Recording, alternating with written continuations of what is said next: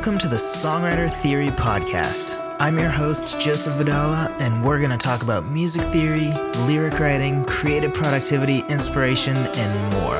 I'm super excited to have you here, so let's dive into the episode. Hello, friend. So, if you are tracking with us and you are joining us more or less live on August 7th in 2019, then you are joining us for this Lyric Writing Tools Week. And it's now day 3. And yesterday, I said how yesterday's podcast, I was pretty sure was the first podcast ever to be released on a Tuesday, because all of our podcasts come out on Monday. So this would be our first Wednesday podcast. So that's cool.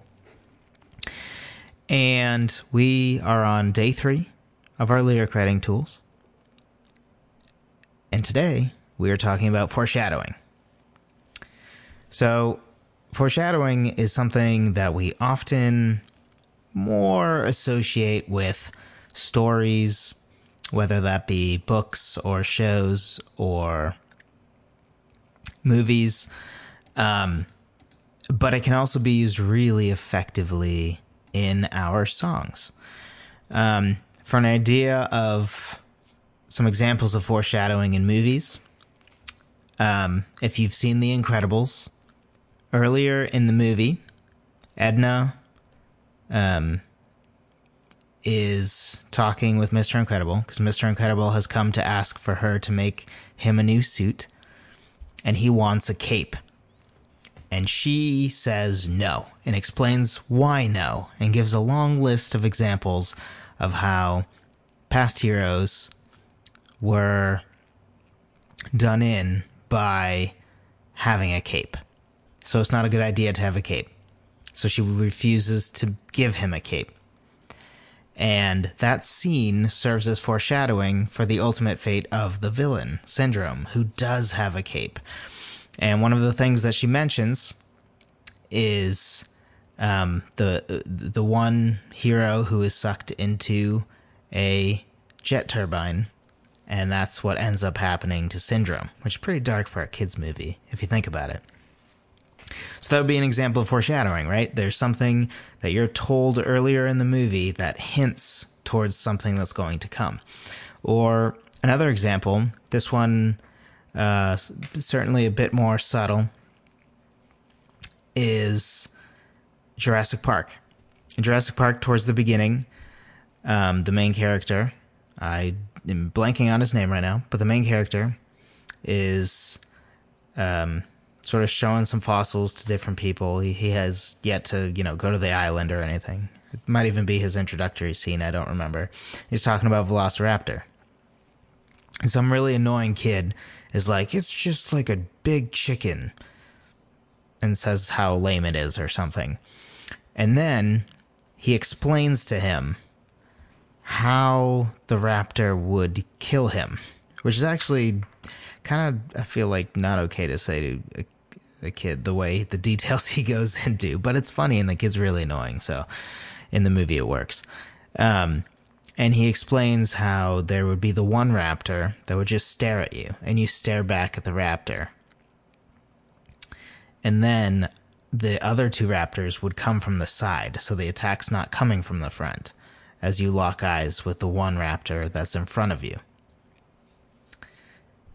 And he goes on to say more things, but that foreshadows the eventual death of Robert Muldoon, who's the sort of the game warden of the film, where his sort of death scene is he sees a raptor who just stares back at him, and he's getting his gun out to shoot the raptor, and then a raptor comes from the side, and he looks at the raptor before it attacks him and says, "Clever girl."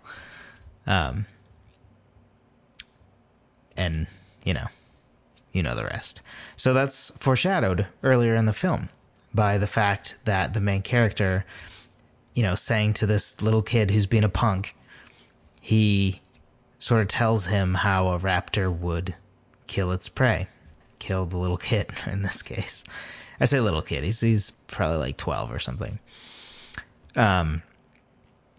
So that moment is foreshadowed, and it's sort of one of those things that when he says clever girl and you see what happens, if you were paying attention earlier in the movie, you're like, oh. Now, it's not so obvious that you saw it coming, probably, but even if you did, it sort of adds another layer of like, oh no, I see where this is going. So regardless of whether you found it obvious or not, or even if you didn't notice it at all, it really takes nothing away. The only thing that foreshadowing can do is sort of add to it, add depth to it, and add a little cleverness to it. And we can do the same thing in our music. So a good example of foreshadowing in a song is The Cat's in the Cradle. Now, this is definitely more on the obvious side, I would say.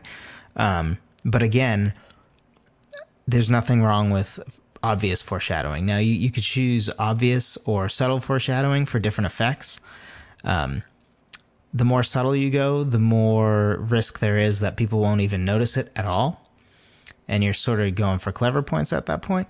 Or something way in the back of their mind, it just seems familiar. It seems like, oh, that somehow that makes sense. I don't know why it makes sense that this is the conclusion, but it somehow does. Whereas a more obvious foreshadowing sort of results in this tension that's added, because the whole time, you know, you're hoping that what you think or know is going to eventually happen doesn't, and that gives you sort of that tension.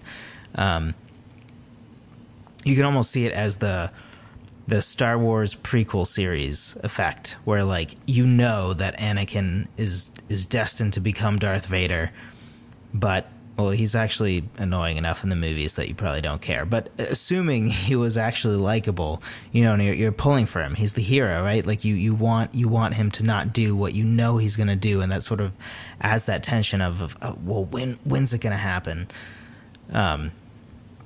So there's certainly different effects depending on more or less obvious. But we're going to just run through these lyrics and sort of look at how foreshadowing is used. So the song opens with this. My child arrived just the other day. He came to the world in the usual way. But there were planes to catch and bills to pay. He learned to walk while I was away.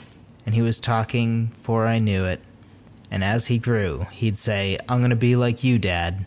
You know, I'm going to be like you. So his son's born, right? And he eventually learns to talk and to walk. And this whole time, the narrator, the singer, his dad, is away. But the son still idolizes his father and says, I'm going to be like you, Dad. You know, I'm going to be like you. And then you have the first chorus, which is, and then the cat's in the cradle and the silver spoon, little boy blue and the man on the moon. When you coming home, Dad, I don't know when, but we'll get together then. You know we'll have a good time then. So the stage is set. And then we get to go to the second verse. My son turned 10 just the other day. He said, thanks for the ball, Dad. Come on, let's play. Can you teach me to throw? I said. Not today. I got a lot to do, he said. That's okay. And he walked away, but his smile never dimmed. It said, I'm going to be like him. Yeah, you know I'm going to be like him. So this time, the son wants to play ball with his dad. And the dad, again, says he's too busy. And the son again says, I'm going to be like him. You know I'm going to be like him. So twice now, we've had the father not be there for the son, not spend time for the son when the son wants to spend time with his dad.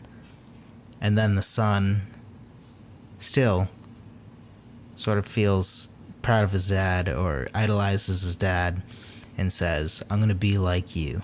I'm going to be like him. You know I'm going to be like him. And then the second chorus is the same as the first. So then the tide begins to turn a little bit. And because we've already twice it's been said, the son says, I'm going to be like you. or I'm going to be like him, depending on which verse. Either one talking about the Father. We already know how this is going to end, right? Like, the Son is still idolizing the Father, and the Son is still taking after the Father, and the Son says he's going to become like the Father, and the Father's not paying any attention to him. The Father's not making time for him. So let's see how this develops.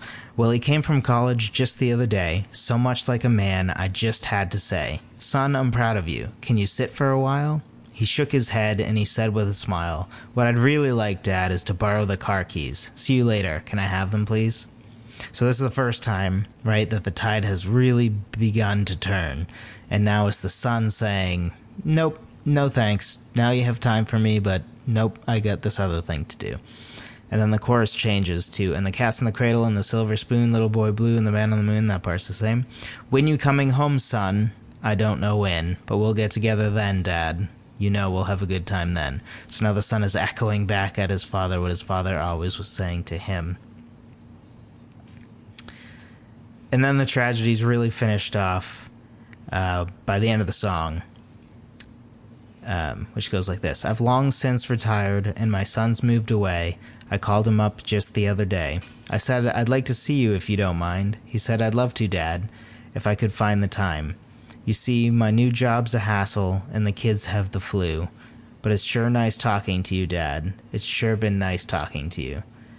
And as I hung up the phone, it occurred to me. He'd grown up just like me. My boy was just like me. "And the cat's in the cradle and the silver spoon, little boy blue and the man on the moon. When you coming home, son? I don't know when, but we'll get together then, Dad. We're going to have a good time then." So the tragedy is finally wrapped up at the end, especially with those lines. "And as I hung up the phone, it occurred to me. He'd grown up just like me. My boy was just like me." So that's foreshadowed right away in the first verse, right? The little tiny kid that just learned to talk and walk and wasn't born that long ago looked up at his dad and said, "I'm going to be like you." And that's what happened. You know, the writer isn't hiding that. If anything, he's foreshadowing it multiple times, right? Like he keeps saying that over and over. At the end of every verse comes, "I'm going to be like you." Because it needs to feel inevitable, and that's what adds to the tragedy, because the whole time you kind of want to like scream at the dad, like, "No, spend time with your son. I know how this story ends." And the fact that the foreshadowing allows you to sort of know, or at least sense, how the story will end, which sort of gives you that time travel effect, right? Where if you know the future of somebody, or you have that friend, right, who you see them going down a destructive path. Maybe you've been on that destructive path before. Maybe you had a alcohol problem or something, and you see your friend sort of, getting a little more drunk than they should at parties or whatever. And you sort of see them going down the path. Or, for example, you saw their parents fall into a certain trap, and now you're seeing them start to do it. It's sort of that same effect where, like, how this story ends, and that trying to pull this person away from what seems like the inevitable tragedy that it's going to become is sort of where the power comes from in this specific instance of foreshadowing. It's almost like you getting a glimpse of how the story ends to bring the tragedy of everything together. So sort of the whole time, but you're kind of helpless and can't do anything about it, right? Because it's just a song. So the beauty of foreshadowing is that depending, again, like I said before, depending on the effect you would like, you can be as obvious or as subtle as you prefer. The subtle is going to get you more, clever points maybe. Fewer people will notice, and it will sort of help to just plant the seed in someone of the song's conclusion. It might not be obvious to them, but when it happens, it sort of seems like, oh, that makes sense. Sort of like the whole clever girl thing from Jurassic Park.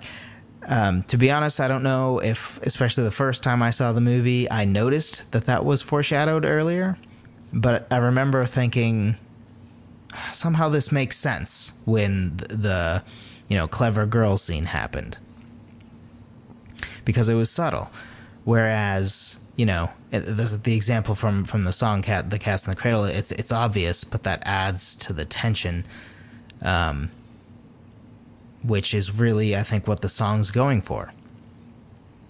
So, overall, foreshadowing can really help to add tension and intrigue,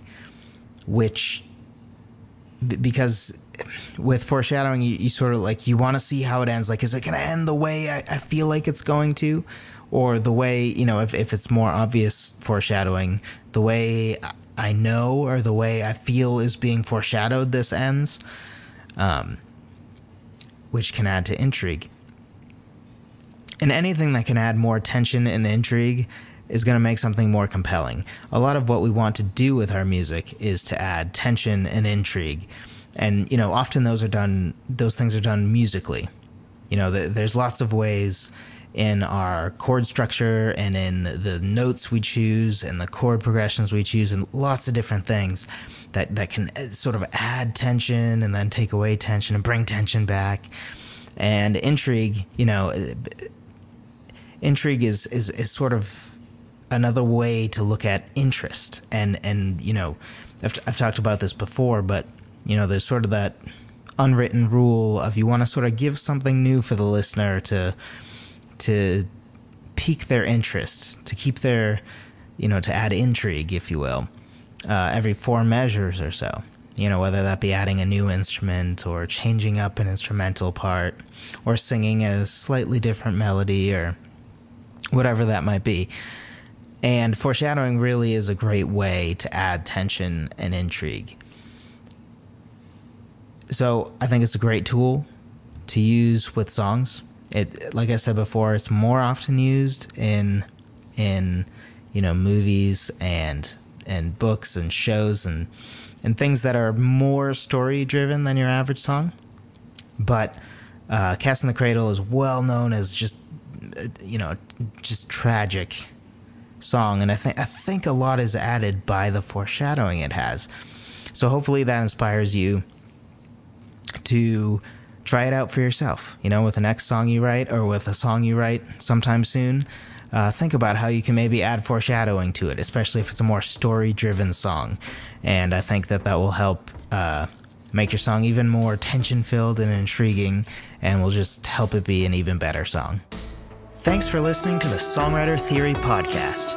Be sure to subscribe and tell a friend. If you want to jumpstart your songwriting, be sure to download my free guide on 10 proven ways to start writing a song at songwritertheory.com/free guide. Whether you're brand new to songwriting or a seasoned vet, this guide will help you to avoid staring at a blank page wondering where to start. Even if you just want to figure out some different ways to start writing a song, this free guide is for you.